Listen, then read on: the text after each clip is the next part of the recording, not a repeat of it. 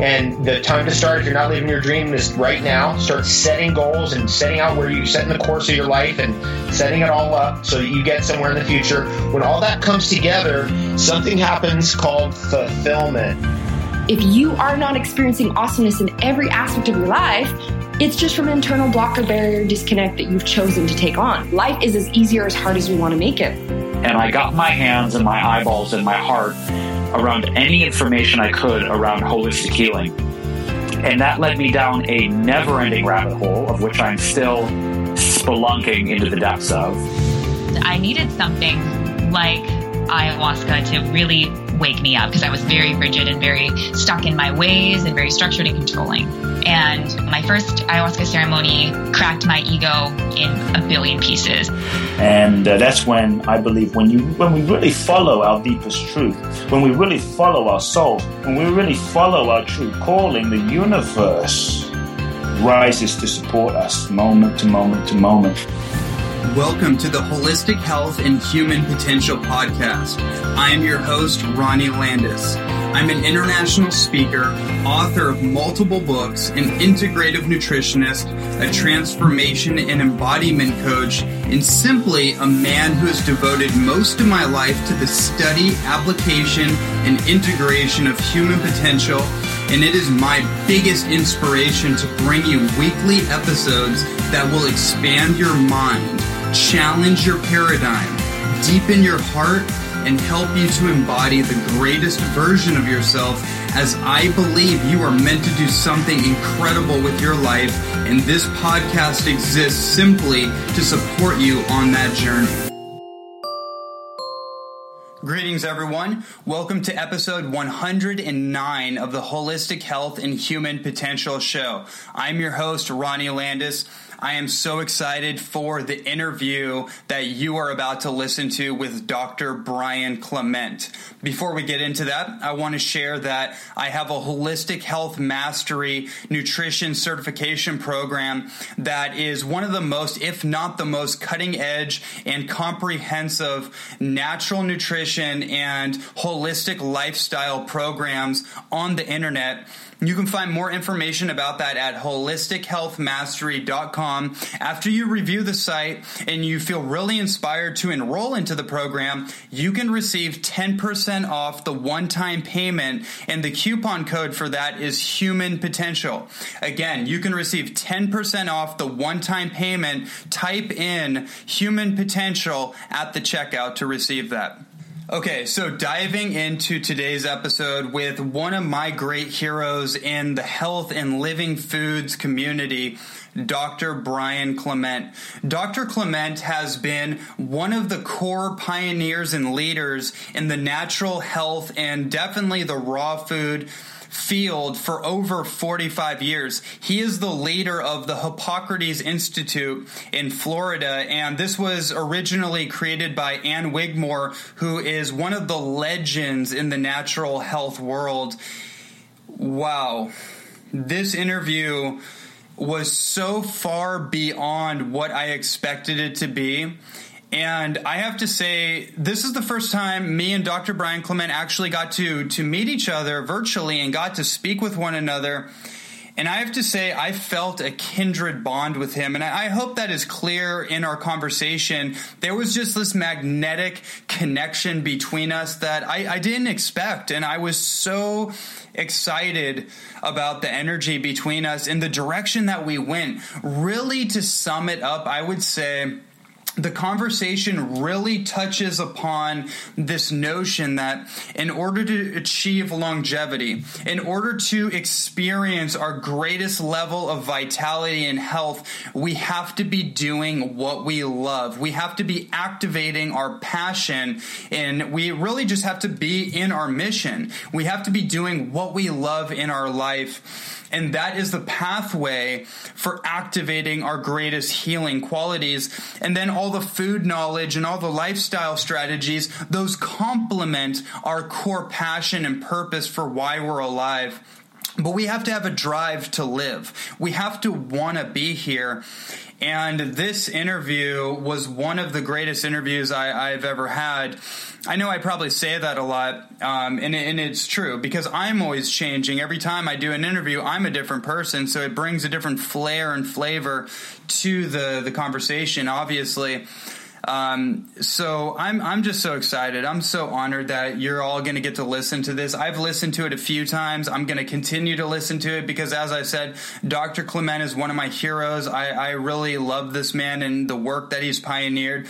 He's a true leader and pioneer in the health world and is doing some of the most amazing work in the healing field. So I'm just excited. So with all that said, get ready, buckle your seatbelts, enjoy this conversation between myself and Dr. Brian Clement.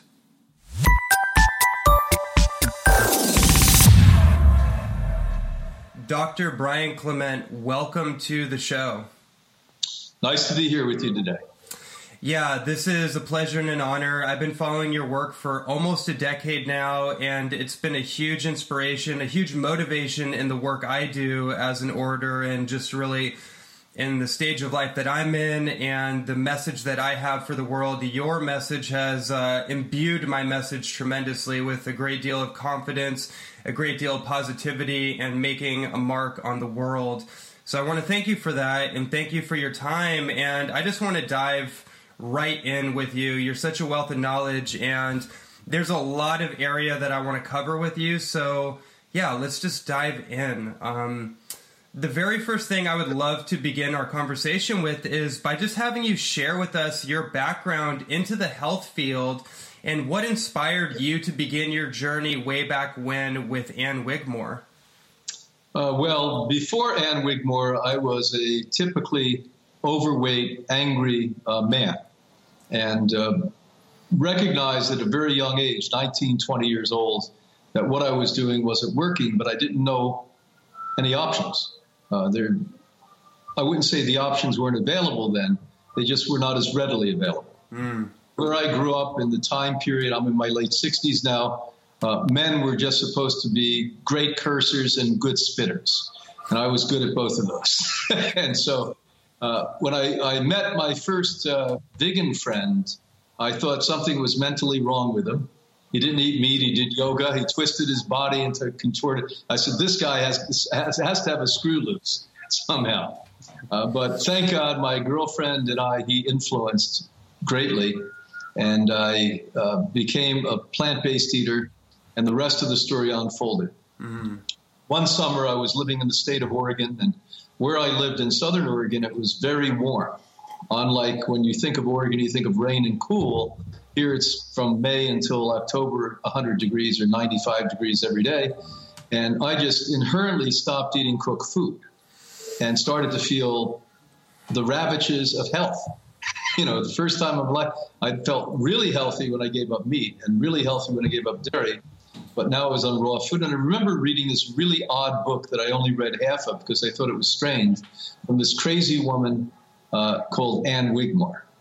And so I went into my room and I finally uncovered that dusty book and I read the entire thing, and that was it. And at the time I was actually ready to open a health center on the coast of Oregon with my wife, and she had never lived on the East Coast. So we came back, she picked Maine, which was not surprising since people in Maine and people in Oregon are very earthy, wonderful people. Other than in Portland, where there seems to be problems, they were down-to-earth people. And I was fasting. I came off a 42-day fast, went down to visit Ann Wigmore, which was 2 hours from where I lived in Oregon, in Maine, and they asked me to work. It was sort of like this intervention from God that I wasn't interested in. What I was no longer interested in was the dark, cold, disgusting winters of the Northeast. What I wasn't interested in is living where there was snow. I wasn't interested in living in a city. I wanted to live in the countryside. And I never hear voices, nor do I have I sense, but I heard a voice that said, do this. And so my ambition, thank God, and my ego led me to say yes. And I never looked back. They figured out I knew how to speak. within a short time, and they started to have me do the introductions of Hippocrates. And very short order, they sent me to Europe, where I ended up spending 3.5 years bringing the raw food message back, because in modern times, where the raw food message began was in Europe, in Denmark, with Dr. Christine Nolfi, who actually had a center about a century ago that I had the privilege to direct for a year in 1977, called Home the Garden. And she had reversed advanced cancer, breast cancer, with raw food. And it wasn't as elaborate, but it was certainly interesting. She had little sprouts there, and she had raw food, and I read everything from her and directed that, learned a lot about the European approach to it. And came back, and in 1980, they asked me to become director of Hippocrates. And I knew nothing about directing, other than it sounded like a good title. So I said, yes. Ambition again. And then I had to learn. And it's been a learning process, an ongoing one for all of those years. And it's been a rewarding life. I met my wife in Sweden when I was lecturing there. She's been with me and my best friend and co-director, mother of my children. And it's been a gift from God to do this work. You know, to sit here at Hippocrates every day and watch people who are told that they're going to die come back to life. And an ever-engrossed group of people, young, healthy people who are coming here to prevent aging and prevent disease, and athletes coming here, and Olympic athletes we're working with. So it's been every single kind of person from every single part of the world, for every reason you can imagine, come. And by changing your lifestyle, and that's attitude as well as food and exercise, the profound healings that we see are thousands, tens of thousands. Oh, yeah. There's so many incredible little nuggets that came up in what you're sharing. And I was just thinking about some of the interviews I've done with some of my mentors and friends, like Gabriel Cousins, I've had on twice. I've had David Wolf on a few times. I've had John DeMartini, Michael Beckwith, many other people that that are really living their mission, right? And I always ask them, what's the underlining thing behind, like, the tactics or strategies of Vital Health? Like, what is it really? And the same thing comes up. It's like living our mission, right? Like being in alignment with our Dharma and actually giving our life to a purpose greater than ourselves. And that's what I'm hearing in what you're sharing. I want to maybe put a little highlight on that and maybe have you elaborate on that for yourself if we can. Here, we call it the PP here. We said until you get the PP, you don't get the health. And the PP is a personal passion. All of us knew that when we were little boys and little girls. There was something that turned us on and gave us energy. It was almost from a stream from God that just gave us love and greatness. And then our parents, who, unfortunately for the wrong reasons, they hadn't achieved their goals and they thought fulfillment wasn't part of the picture. They discouraged you from doing that thing. And many of us were lucky enough to come back to that PP. But the vast majority of people, and I'll give you some numbers and statistics, they polled here in North America, Canada, and the United States, and asked a very pointed question. How many of you that work love your work or hate your work? 80% of people chose hate. So that's pretty frightening. Where you spend most of your time, I know that I spend most of my time working, and I don't call it work. So for me, it's a joy to do this. How about if where you are at minimum of 40 hours a week, and then going home to sleep so you can prepare to go back to work, and many people 60 and 80 hours a week, that you dislike that. And so it brings about disorder. So at the core of health, your original question, you have to find your passion. And I always say you have to get the gas. And that's your goals plus action equal success.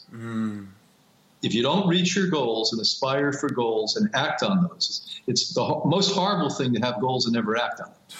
So goals plus action create success.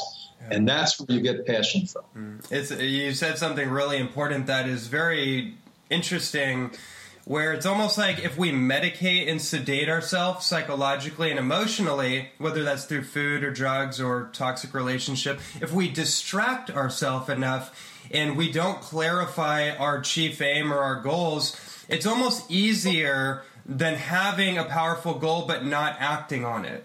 Absolutely, and that's where you hit it right on the head. So why I'm dealing with people dying of disease and why people are angry and prejudiced and racist and everything else is that they loathe their own life. And rather than face themselves, they basically overeat, as I did. My narcotic was overeating. Others are alcohol, which is the worst of all drugs. We just differentiate it because they make tax dollars on alcohol. I don't know more deaths. I don't know more families that broke up on any drug than alcohol. I mean, I don't see heroin addicts I'm worried about driving down the road with, but alcoholics I am. And so all of these things are tactics to get away from you. And rather than to rediscover that little boy, that little girl, that passion, that fulfillment that you had, and to really honor that and respect it and to nourish your body and to find kind relationships and to expect the best for yourself rather than more problems. Wow, beautiful. What a great way to open this conversation up. Okay, so this is gonna circle back around. This theme is gonna come back around. So what I would like to do is just I would like for you to maybe explain what your preferred dietary lifestyle looks like in regards to what you recommend to those that come into your clinic, whether they're in a good standing of health or they're in desperate need of a lifestyle change. Well, here at the Institute, we're the folks that brought the raw food movement to North America. So in 1952, our founder was told by Harvard doctors she had 90 days to live. So Ann Wigmore was given up to die. And the good news is that she was a peasant from Europe, Eastern Europe, whose grandmother, her surrogate grandmother, was a village doctor. And back then, medical physicians used herbs and food and love. They didn't have pharmaceutical paths. And she basically learned that and didn't know why she was learning that. But as soon as she was given up to die, she adopted back the lifestyle she lived in the village and healed herself. In 1956, with no formal education, basically said, I can't let other people suffer, that I've got to create an institute where we educate people. Now, nobody that I knew of, and she was way ahead in the pioneering stage, was talking about education and health together. It wasn't synonymous. She realized that why people were sick is they lack knowledge. How people get well is to gain knowledge. And it was so basic, so primary. But again, the good news is she didn't have a formal education. Those of us who would overthink that process. We'd have the whole thing abstract at that point. So she opened the doors of Hippocrates 61 years ago. And the main thrust, we are still an educational institute, is that, yes, we have a medical team. Yes, we do the most cutting edge technologies on the planet Earth that you can imagine. Yes, we do diagnostic work here. Yes, we do cyber scan and probably the most extraordinary compilation on the planet Earth of where you can get all of this. But at the end of the day, why you come to Hippocrates is so you can leave here and not need Hippocrates. The only way that you don't need us is to know what to do. And so you have an option here to take 35 to 40 hours of education a week, every week. So if you're here for the whole 21-day program, because it takes 21 days to change the chemistry, 21 days to change habits, 21 days to change the mind, you basically walk home and know how to live. And for the rest of your life, once you graduate our program, our medical team counsels you by mail. So you're sending blood tests back and scans back, even healthy people. And over decades, we're holding your hand and telling you, here's what you need at this point. You're part of my work. What I love the most about my work is doing that. So that's really our model here at Hippocrates. I also realized that, people like my mother wouldn't have come to a place that looked a little shabby. So I went out of my way. I'm comfortable anywhere, frankly, to make this, a 5-star resort. So when people come here, I could bring people who would never come to a place like this, and they're very comfortable here. Right. And we don't make it prohibitive. And so we make sure that I grew up in a working class family, that it's not costly here. We have rooms that are costly, so the very wealthy people that are comfortable in those villas can help us here and stay in those villas. But you can share rooms here and pay less than I do at hotels in major cities, and have our doctors and have 100% organic raw food. And the diet is not based upon only all raw food. One of the unfortunate problems we have is that I'm never, ever comfortable not turning stones. And so about 38 years ago, Hippocrates would have fed you massive amounts of fruit when you were here. And I was happy because 60% of my diet, if not more, was fruit. Mm-hmm. And I was living it up. I was a sugar addict like everyone listening out there. Yeah. And then when they made me director, I went one day from, one of the team members here at Hippocrates to the guy that ran the team. And the responsibility radically shifted. And I got a call from our icon. Now, here's a woman that a lot of you don't know about, but we've got to spend a moment to honor her. In 1980, I wanted to know why people came here. Was it Ann Wigmore? Believe it or not, no. Was it Viktor Skolvinskis, the co-founder of Hippocrates? No. It certainly wasn't me. Nobody knew who I was. And there was a woman who had come to Hippocrates with stage 4 breast cancer and completely reversed it and wrote a book, How I Conquered Cancer Naturally. And in fact, that book sold 1 million copies without any sale money going into it. She became a friend of mine. She lived in Southern California. And she called me shortly after I assumed the position and said, Brian, my tumors are coming back, but not my cancer. Now, the first year it didn't alarm me. This happened 3 consecutive years. And I'm thinking my icon, the icon of Hippocrates, basically is maybe having cancer return. And she's absolutely living on this program. And the good news is her husband was an inventor. And he was working closely with the man who was running the Linus Pauling Institute then. Former Phi Beta Kappa student of Pauling, who created the Pauling Institute, called Arthur Robinson. And Robinson finally called me the 3rd year. My breath was being held every year, and said we discovered it was the sugar in fruit. Now, there was little evidence on that. There was none that we could find, frankly, to support that. But this was a Linus Pauling Institute. This wasn't, a small operation like Stanford. This was a really, really the most advanced Nobel laureate, et cetera. So now we stood up and we said, let's get rid of fruit. We did a little study here. We were in Boston in those days. We moved here 30 years ago. We're in Boston about 30 years. And took some of our guests aside, put half the group on fruit, the other half not, and took fruit out of the diet for cancer. Within a year, took it out for viruses, mold, yeast, fungus, bacteria. And now there's overwhelming evidence. So the community that didn't have the evidence, I wrote a book a couple of years ago called Sweet Disease.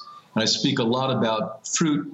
And a colleague of mine wrote the most important book ever written on cancer called Cancer is a Metabolic Disease.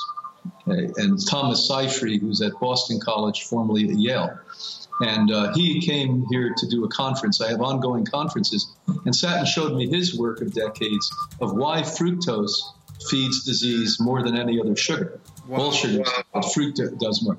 It ages you. I wrote a book, I wrote a series of books for the medical community called Food is Medicine, and all it is research.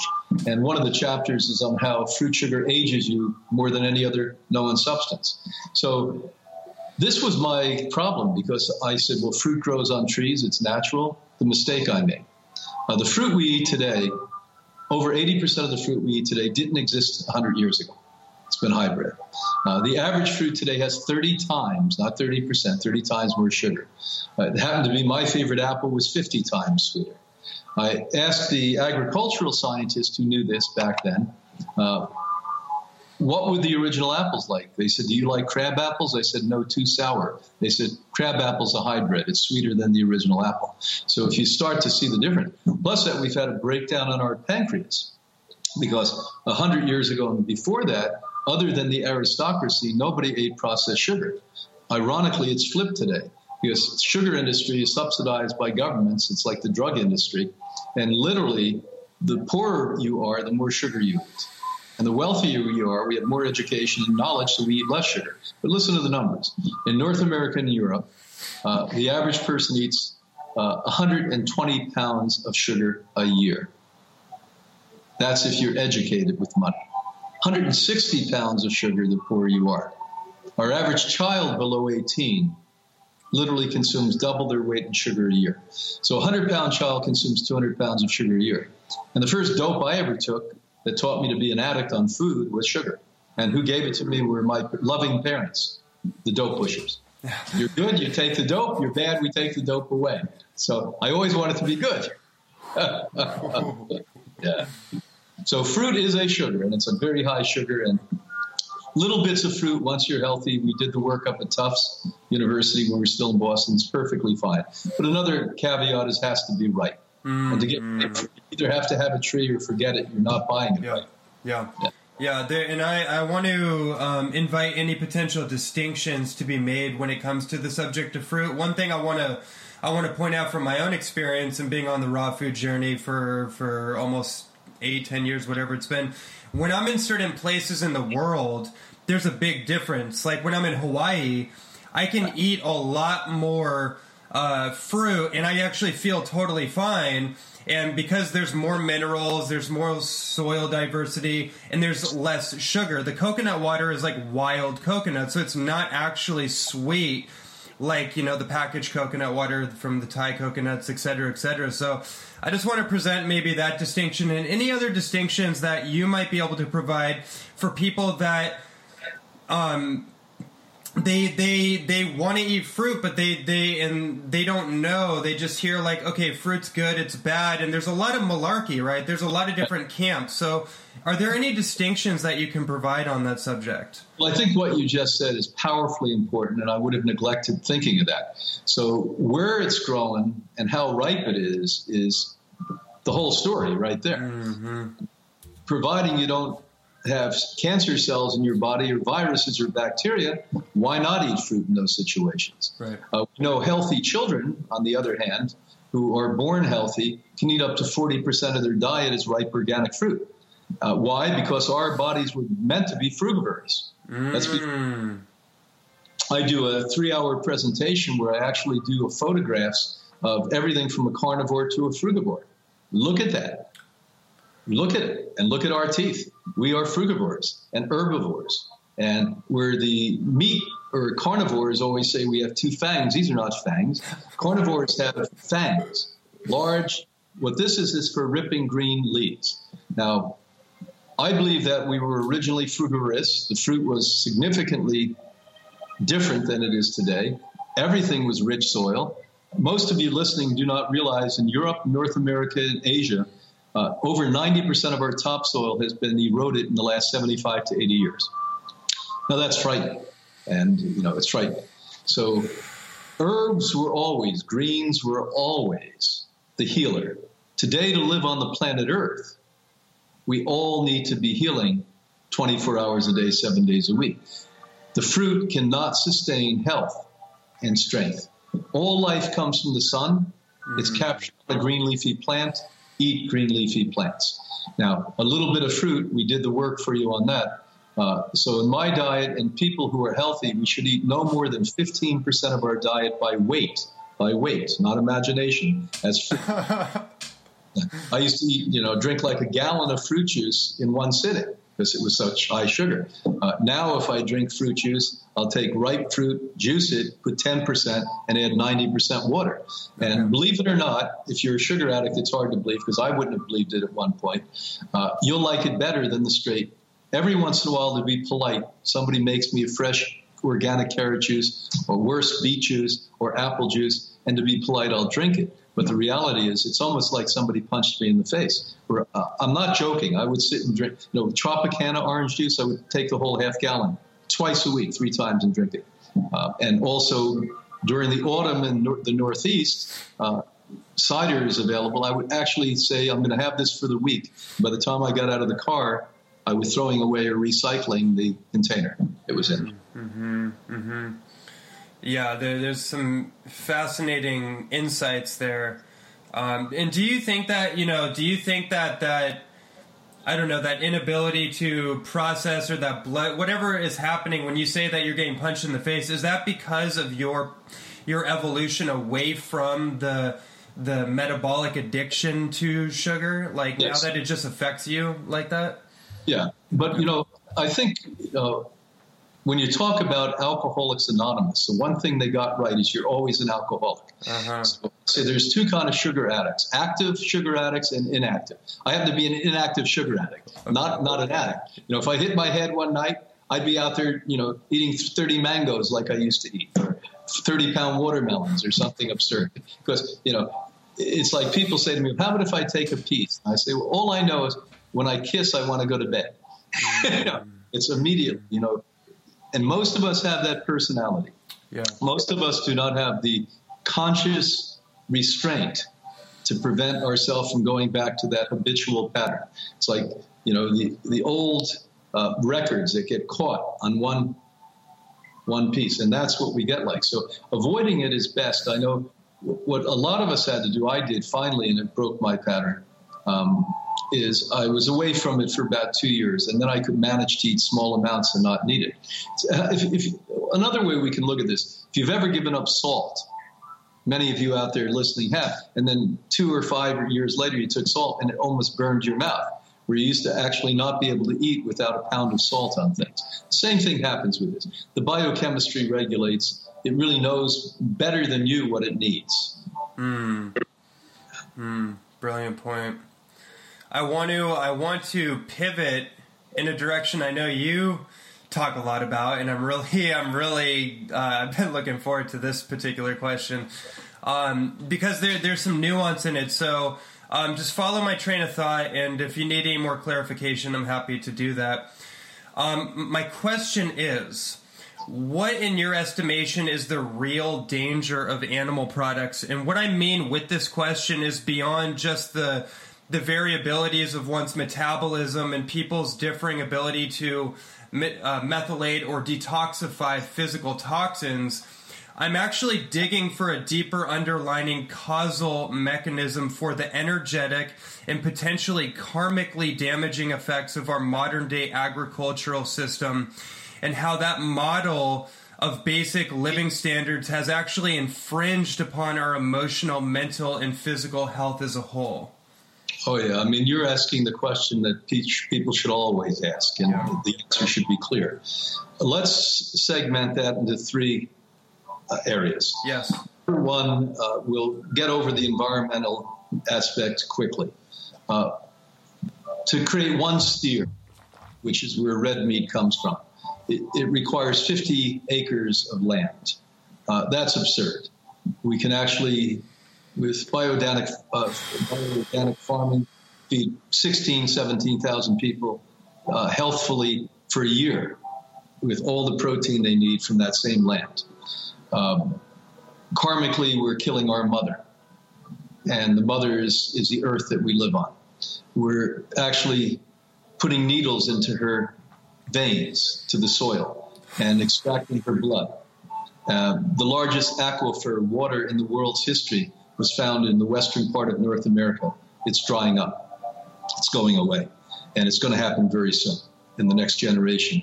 We already know from the brilliant work of my colleague, Dr. Oppenlander. If you've never heard of him, get him on here, talk to him. He's an extraordinary man. He'll tell you about what states are going to dry up first and how soon it's going to happen. So there's a lot that we have to look for. We're not only hurting the planet Earth, we're killing our mother that we live on, and mother cannot sustain. You can't keep putting needles into her and draining her and raping her by ripping things off and pooping on her.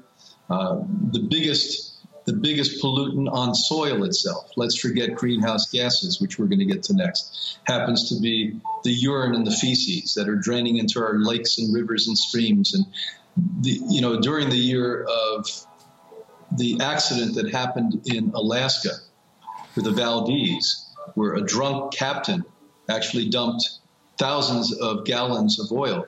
The same year, it was never reported in the national or international press, there was a bigger hazard that happened from swine farms in North Carolina, where it permanently destroyed the ecosystem of North Carolina because they have holding bins for the fecal matter that opened up and it poured into the aquifer of North Carolina. Never heard about that probably till I tell you.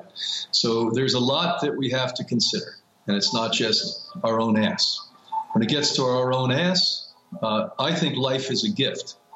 I don't think it is. I know it's a gift. Every day I get up and I thank God, the universe, for being alive. I thank that universe for giving me the strength and the wisdom to do what I do and to not compromise what I do. And what I'm actually doing is taking a gift and throwing it back into the hands of the giver and spitting in the face of the giver. And the giver didn't say slaughter animals to eat and drink milk out of the bosoms of another species. One of the many books I've written is called Dairy Deception. And I go out and I do a 3-hour presentation on that. And what I did is intentionally got beautiful photographs of a man dressed well, underneath a cow sucking from its breast, and a woman dressed well, attractive people. And always in the auditorium where there's often hundreds of people, there's a gasp. It's almost as if I'm showing pornography because people don't relate, as I didn't relate at one point, that that's what we're doing. We're getting under a beautiful cow who we permanently impregnate, by the way, which is immoral, and we get under her and we drink from it because it's a package that we literally buy at a store. There's no connection to that.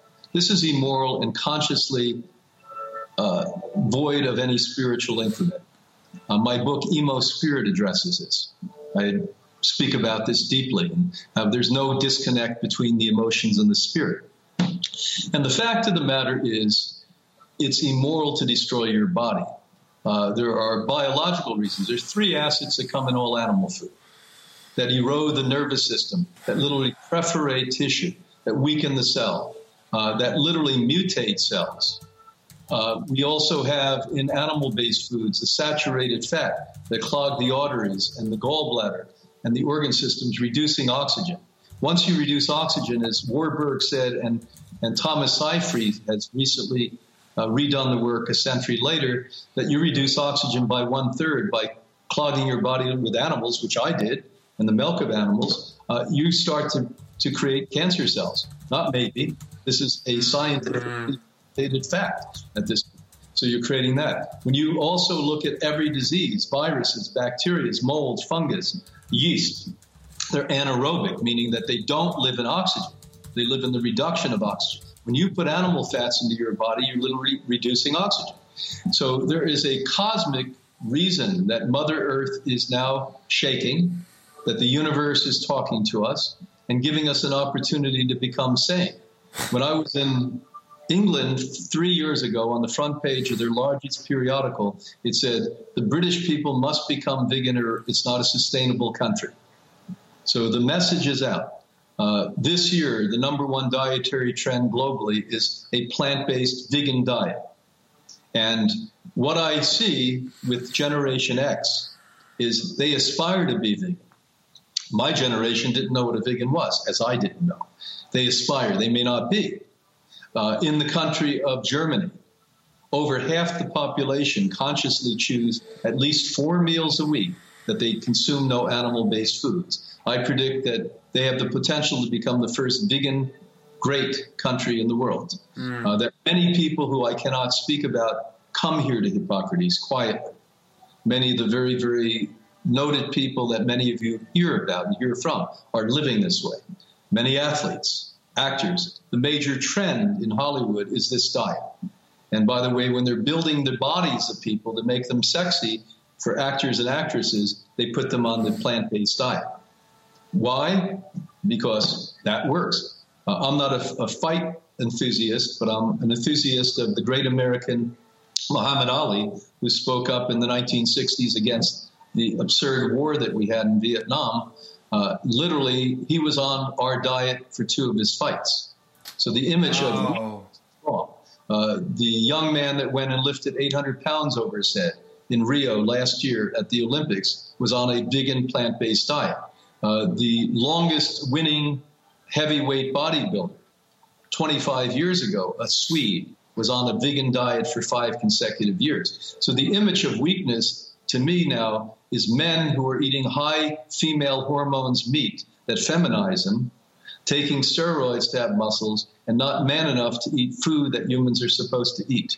That's my image of what a vegan is. Strong, committed, sane, conscious, and futuristic.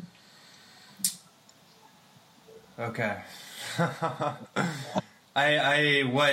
I felt was this powerful call to humanity to actually step up and especially this idea of masculinity, femininity, as it's been distorted. As it's been totally distorted by corporations and confusion.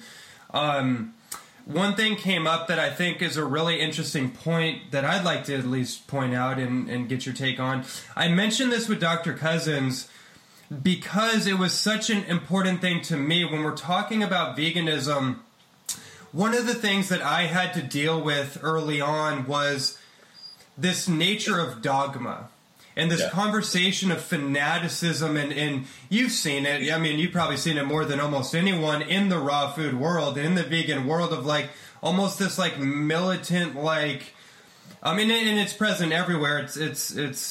Anyway, so I want to point something out and get your take on it, because a lot of people are scared off from the title of veganism or whatever because there's so much fanaticism involved. And my feeling of you is you're not really fanatical. You're highly passionate, and you're a scientist, which is why I like hearing what you say, because you're scientifically looking at like, hey, well, look, the science shows us that this is actually the sane approach, and that's why I'm going with it, opposed to a lot of people that are more guided by their own intrinsic dogma, and that can be a little bit of a dangerous thing. So I just want to kind of point that out for anyone that might be listening to that or influenced by that kind of fear, and just get your take on that whole conversation about it. I think the first step of leaving the status quo, leaving the way that all of us were brought up, is there's almost a necessity to become a zealot. I know that because we so struggle doing this ourselves that we want to rally the troops. So part of what you're seeing, the symptomology of the so-called fanaticism, is you want everyone in your world to do this, not because you're a nice guy or a nice gal, because you're weak as shit and you want everyone to make your life easy. So there's that. We cannot diminish the importance of the animal rights activists, but quite often the average person out there, they don't understand why you throw paint on people or yell and scream. I understand their sentiment. It angers me that we're killing animals, but at the same point, there's several ways you can deal with it. Yeah. And one of the ways that the most important way is to say no in the cash register. No, we won't do it. No. And I think one of the approaches I have, sure, I address animal rights, but the truth of the matter is what's in it for me usually motivates people. So what's in it for you is less cancer, less heart disease, less diabetes, more health, more longevity. May you look healthier, you may look younger. That seems to be, well, not seems to be, because I came from the zealot camp when I started this 46 years ago. Totally. It's worked better for me, let's put it that way. But, I think we need our cohorts in all of this. Also, the problem is, and this is where I'm a hippie. I mean, I was brought up in the 60s. I had hair down my ass and sideburns out 3 inches on each side. But the reality is I cut my hair and I put suits on because I realized, as many people did in the past, that if our real obligation is not to only be comfortable, but to do the work we want to do, to reach every man, woman, and child. My aspiration is to reach everyone on this planet Earth and to tell them that they have options, to change their spirit, to change their emotions, to change their physical health. I want to make myself more acceptable to as many people as I possibly can. And that's my approach. I don't want to condemn anyone. I think that all of us have a place, and sometimes you need a Malcolm X before you get a Martin King. Right. And I love both of those men, believe me. Yeah, thank you for that distinction. That's one of the things that I came up across in my journey, and I befriended David Wolf like 7 years ago. We became good buddies, and this would be the constant conversation I'd be coming to him with, like, this YouTube personality is going crazy and making videos about everybody, and you've been made videos about, and it's just like, it kind of jarred me, because I was thinking in my head, isn't this supposed to be about peace, love, and like harmony? And what I'm seeing is this like distorted shadow of dogma that's actually causing me to question it. Like, am I one of the things I asked him, I was like, if I do the raw food thing long enough, am I going to become like that? And his answer was, no, that's not really how it works. It's actually a people problem. It's not really the food. It's actually just what's going on, the neurosis of people. Well, the number one thing we give here that's important is psychotherapy for everyone. You know that, right? Everyone here every one of our guests gets psychotherapy. If you say to me, what's the most important thing? It's not changing the diet, it's changing the mind. So of course you'll eat this way. Although we focus it on diet, it's really not that important. What's important is what we're now discussing. Of course you'll eat this way. Who wouldn't be rational enough to eat food that you don't process, don't cook, that's raw and plant-based and organic? Let's put that aside. Now let's get to what matters, your life. What are you here to contribute? How are you here to fulfill your life? And, the mundane things that we make the altar of God. Like exercise. Yes, you have to exercise. You're going to be sick. I don't care how much raw food you eat. One of the problems I have with the raw food community, they look like hell. Most of them have no muscles. They're skinny little things. They look like they're anorexic or something. They even get names for it. Get out and exercise. Put some weight on you. You look like a normal human being. Have some strength. And then, of course, eat this way. But now, once you do that, let's do what we're here for. What's your passion, as we point out? What are you here to contribute? That's what we're here for. At the end of the day, people don't say when they're dying, oh, I ate a raw food diet and I exercised. What they hope is they leave a legacy of love and peace and contribution behind. And that's really what it's about. Wow. I'm so glad you punctuated that. And that is the perfect segue into my final topic that I want to dive into with you. I want to discuss how fear creates disease and the unconscious fear patterns that almost everybody in society carries but does not realize. Oh, yeah. I mean, I do another presentation on that called Fear is Disease. I saw that.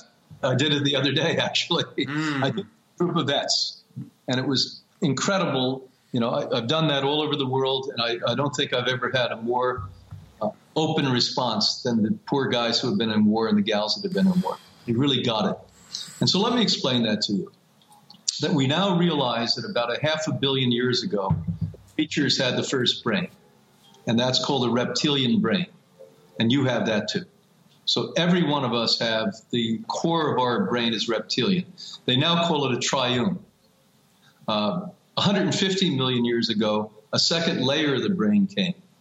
And the second layer of the brain was the limbic brain. And that's where empathy and emotions came in. And when you have a baby, you're tender to the baby and you protect the baby, etc.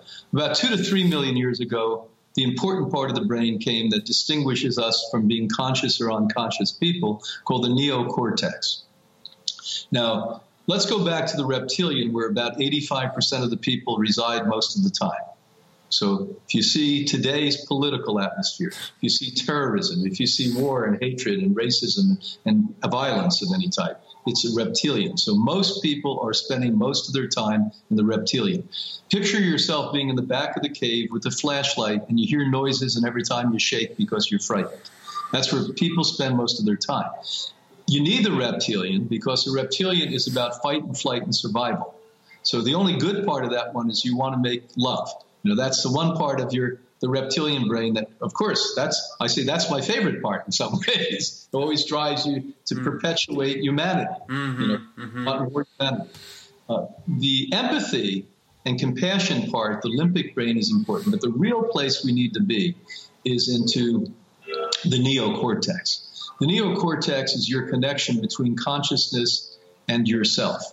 And consciousness is not something that comes from your brain.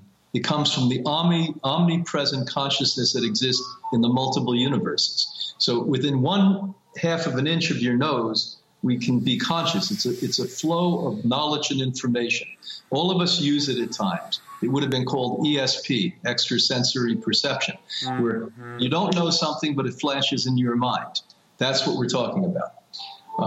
But the truth of the matter is, if we're hiding in the back of the cave, as most of us do most of the time, and all we're thinking about is, how do we stay back here? And it's so scary back here. Let me smoke some more reefer. Let me drink another drink. Let me eat another cake. And I mean, I used to eat the whole cake. Or let me eat a gallon of ice cream. Or whatever the hell we do to stunt our neocortex and limbic, our empathy and compassion part of it. We do it because it's fearful. It's like pulling your head above the water. And now you see the light of day. And you say, my God, this is what life is. And so rather than deal with life and have that passion we spoke about, people go under the water again and now blame others. He did it to me. She did it to me. The government did it to me. My mother did it to me. Your teacher did it to you. Nobody does anything to you. You do everything to yourself. You're in total control of your life. And like it or not, we have people like Mandela to prove that to us. Now, anyone on planet Earth basically should say, I hate white people. I hate, Mandela was the perfect example. They actually throw this man in jail. They try to kill him 7 times in jail and fail. And he comes out, forgives everyone, becomes president of his country, and preaches love. That's the neocortex. And I won't name names, but some of the leaders in the world, certainly today, are the perfect example of reptiles. That they hate, they distract, they separate, and the old adage of power and control is separate and divide and you conquer. And that's what's happening today. They make it in the political arena worldwide that there's a right and a left. There's no such thing. There's corporate interest that controls everything. 4 major corporations that created fear in your mind intentionally are the military, which most conservative of all presidents in the last century. Eisenhower, the last speech he gave, said, you don't have to worry about the communists. You don't have to worry about the fascists. You have to worry about the military complex. That's the most conservative president said that to us, a real conservative president. Number 2, you have the pharmaceutical industry and the food industry. That's 2 and 3. And the food industry makes us sick. They literally lace your food with opiates, synthetic opiates. Listen closely, people. Don't say that was interesting. Let me find out more about this. Let me challenge Brian Clement. I happened to learn that from the former head of the FDA, Dr. David Kessler, where he said the major multinational companies have chemists on their payroll, all of them, that basically make synthetic opiates to lace the food so you become addicted to that food. They also lace it with sugar. In my book, Sweet Disease, I write a chapter, and in there I include a study out of Princeton University, where they looked at people who were heroin addicts. They looked at people who were cocaine addicts. And they looked at the rest of us that are sugar addicts. Which was more addictive to the brain? Sugar. And that means fruit sugar. And that means dextrose and sucrose. All sugar acts exactly the same in the brain. The last one is the meat and the dairy industry. I mean, it's no wonder that people are beating their spouses and abusing their children and having violence upon their neighbors and people they don't know. Because if you're willing to kill an animal to eat, it's not a big stretch to go to the next step. Violence is what's in your vein, and we know for sure that the adrenaline that pumps out in the last minutes of the animal's life gets into the body, and you actually pick that up. We've watched it here over the years with our medical. People actually change personality when they're taking blood at a hospital.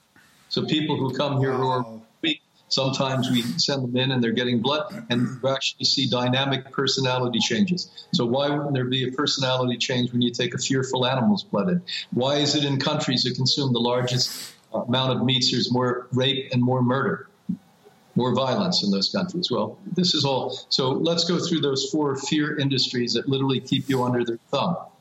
The meat and dairy industry, the pharmaceutical industry, the food industry, and the war industry.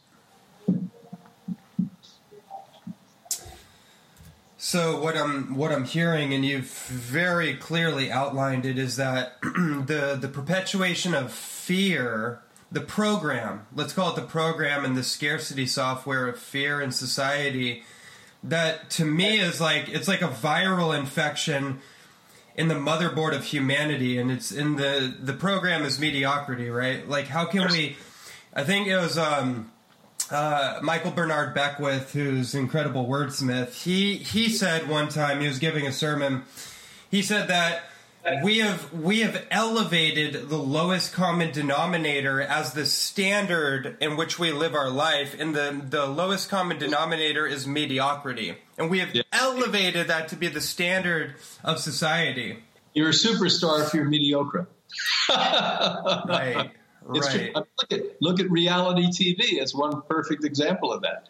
You're watching goofy people who are lost in their life as entertainment, and they become the heroes of people. Rather than, if you talk to the average child today about some of the great leaders, they don't know about them, but they'll know about some of these TV personalities. It's just beyond human comprehension, but I'm an optimist. I think things are going to change. We're at a shift time now that hasn't happened in God knows how many millennia. And we're going to not only survive, but we're going to thrive. Modern science, by the way, is going to take us there. Last year, after 108 years, Einstein predicted 108 years ago, we'd find the microcurrent, the invisible microcurrent that governs all life within the body, that connects us to all life. It was discovered. It's now being already placed in technology. We're using some of those technologies here at Hippocrates.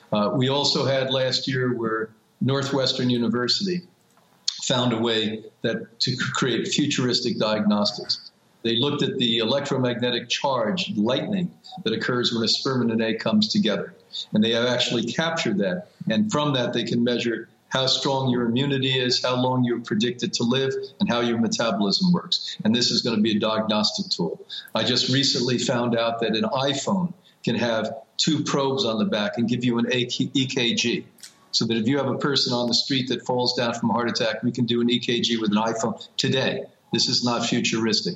So you have a problem in the world now where modern science, real science, has moved well beyond biology, flesh and bones and blood, to electromagnetic biofrequency. My new book will be out in the autumn called Quantum Human Biology that addresses it.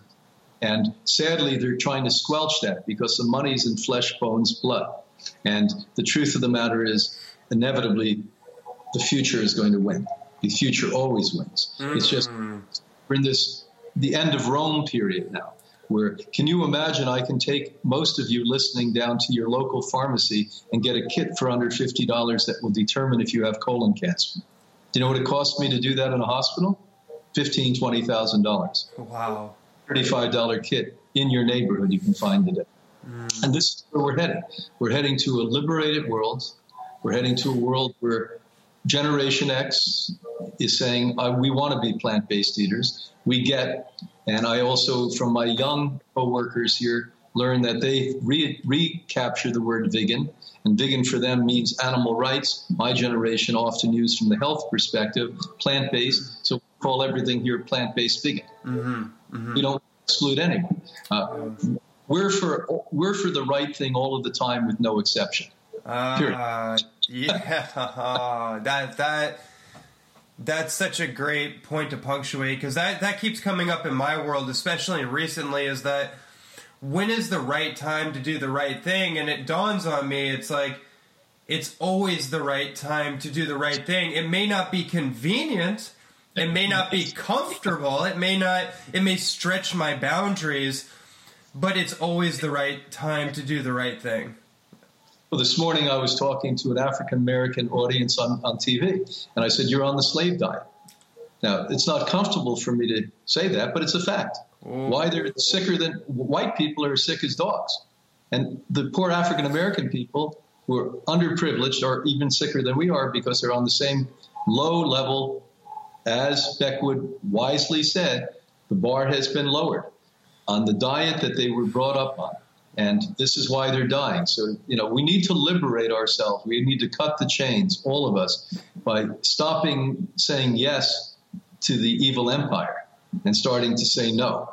And the evil empire, there may be a conspiracy to weed you out. I think it's just utter greed, to be honest with you, that these people don't get it, that it's greed. And if you're sitting here saying you're a conscious person listening to us, and you're not saying no, rethink it. If you're saying that you're an environmentalist and you're still eating animals, you're not. Yes.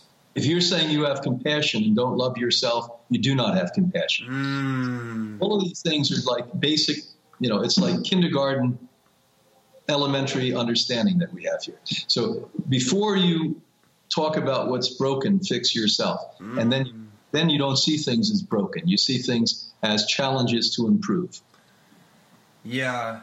And it dawned on me in my work and my message and my profession, which is in the same field as yours and many other of our contemporaries. It dawned on me that my message will continue to fall on deaf ears until I become the symbol of my message. And when I really got that, I started to point the finger back at myself. Like, you're the one. You have to embody this and be congruent. Yeah, because when you go to bed at night, you know who's bullshitted that day. It's never. Don't say somebody else created your reality. No, it doesn't happen. I mean, this is where people have bad relationship. They're blaming the other person for their unhappiness. When you have two people who are really happy in their own lives, you create wonderful marriages, wonderful partnerships, wonderful children. The world becomes wonderful at that point. When you create two broken people come together, you create more brokenness. And so it's really about working on ourselves. I mean, Gandhi said it so well. And recently I introduced and hosted Arun Gandhi, the grandson of Gandhi, and wonderful man too, his own right.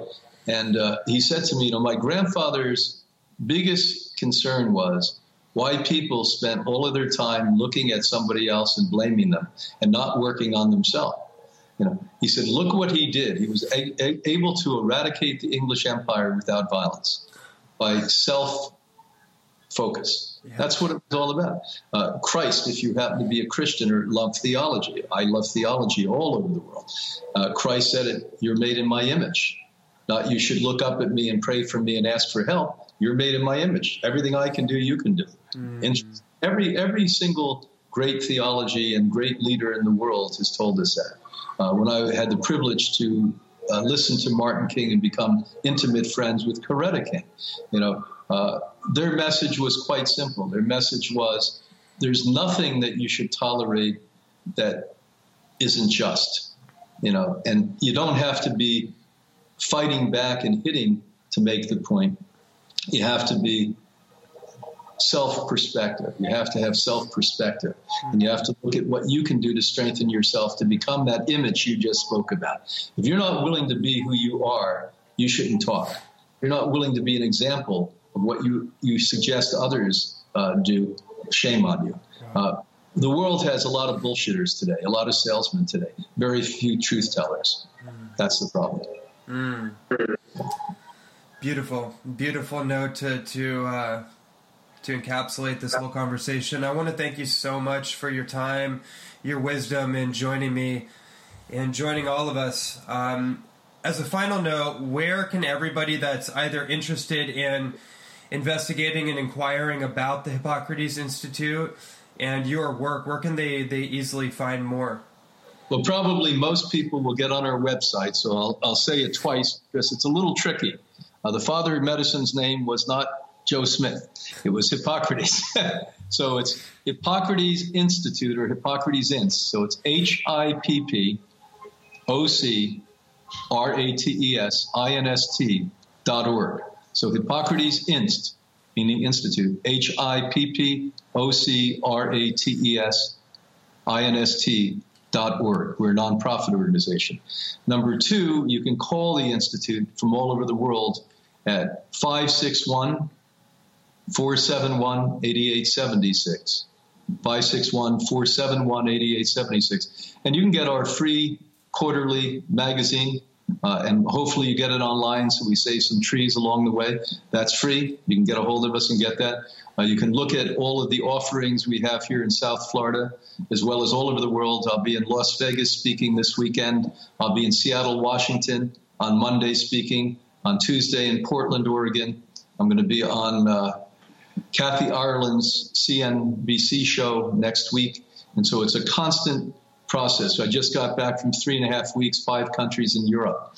And so our mission is to spread the word of truth and healing and joy worldwide. And it's a relentless mission for me that I'm blessed by God to be able to do, and to spend time with people like you. Thank you. Thank you, Dr. Clement. This is a pleasure and an inspiration for me. I really appreciate it. God bless. Have a good evening.